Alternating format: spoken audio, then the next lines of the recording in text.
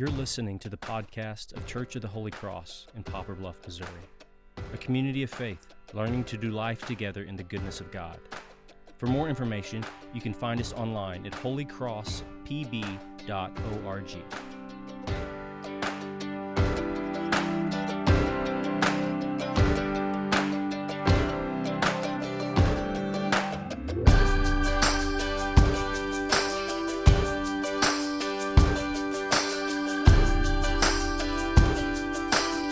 Years ago, I saw an interview with the novelist Philip Roth. He had just published a new book called Indignation. The book is about a Jewish kid who grows up in Newark, New Jersey, as most of Roth's novels are. Marcus, the main character, rejects the culture and religion of his parents and chooses to attend an evangelical Protestant college in Ohio, even though he identifies as an atheist.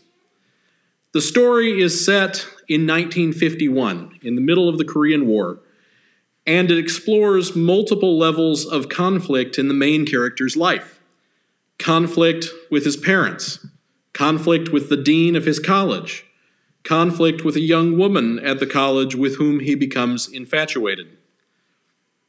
In the end, Marcus is expelled from the college and is drafted and sent to Korea, where he is gravely wounded. Although the author does not explicitly say that Marcus is killed in action, we are led to believe that this will be the result of the wounds he has received. In the interview, Roth talked about how death is a great way to resolve conflicts and struggles in a story, because death is ultimate and final, as well as universal. A character's conflicts cannot survive the character's death. When Marcus dies, all the loose ends are tied up. Death will always have the last word. I'm sure that every one of us has experienced death and grief.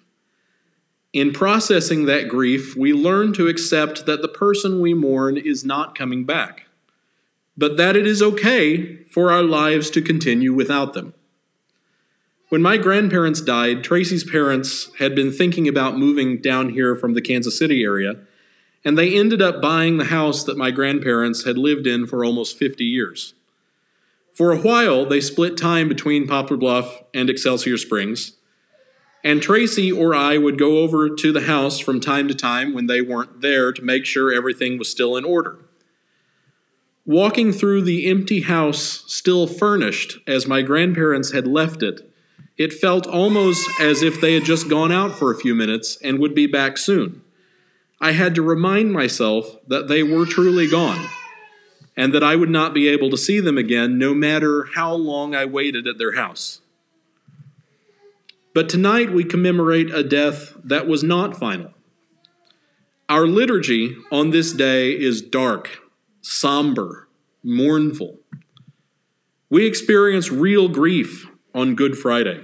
In the Passion story, we enact, proclaim, and live out the final moments before Jesus' death. And how wonderful that this year our reading is from the Gospel of John.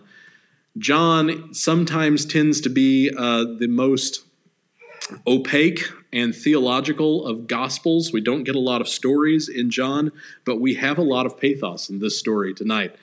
Jesus on the cross seeing his mother and making sure that his mother is cared for when he's gone.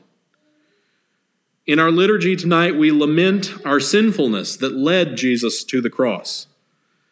But we also anticipate the liturgy that we will celebrate here tomorrow night, when we will proclaim that this is the night when Christ broke the bonds of death and hell and rose victorious from the grave.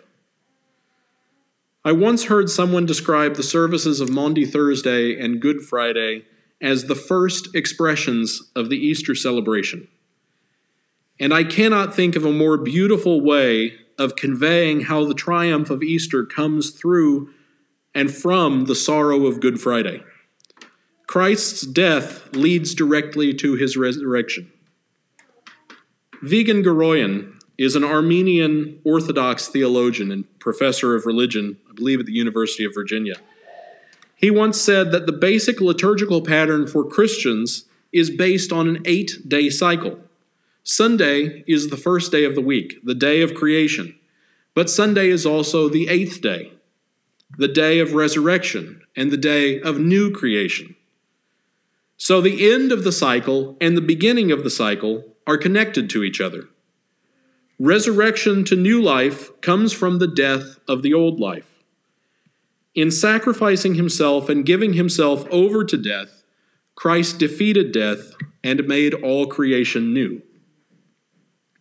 And again, how wonderful is it that tonight we read John in the Synoptic Gospels, Matthew, Mark, and Luke. The death, the resurrection, and the ascension of Jesus are separated into separate events, but John treats them all as one event. The death, the resurrection, the return to God are all part of the same event in John's Gospel. I conclude tonight with a story that comes from a Native American tradition, and this is a little bit of a paraphrase. It's changed a little bit. But in the old days, in the ancient world, when animals could talk and before humans had made their appearance and the animal kingdom ruled the world, the eagle was the king of all the animals. And the eagle was something of a tyrant. All the other animals were terrified of the eagle, because the eagle could soar above all of them and could see everything that would happen, and the eagle was majestic, and the eagle was great, and they were all small.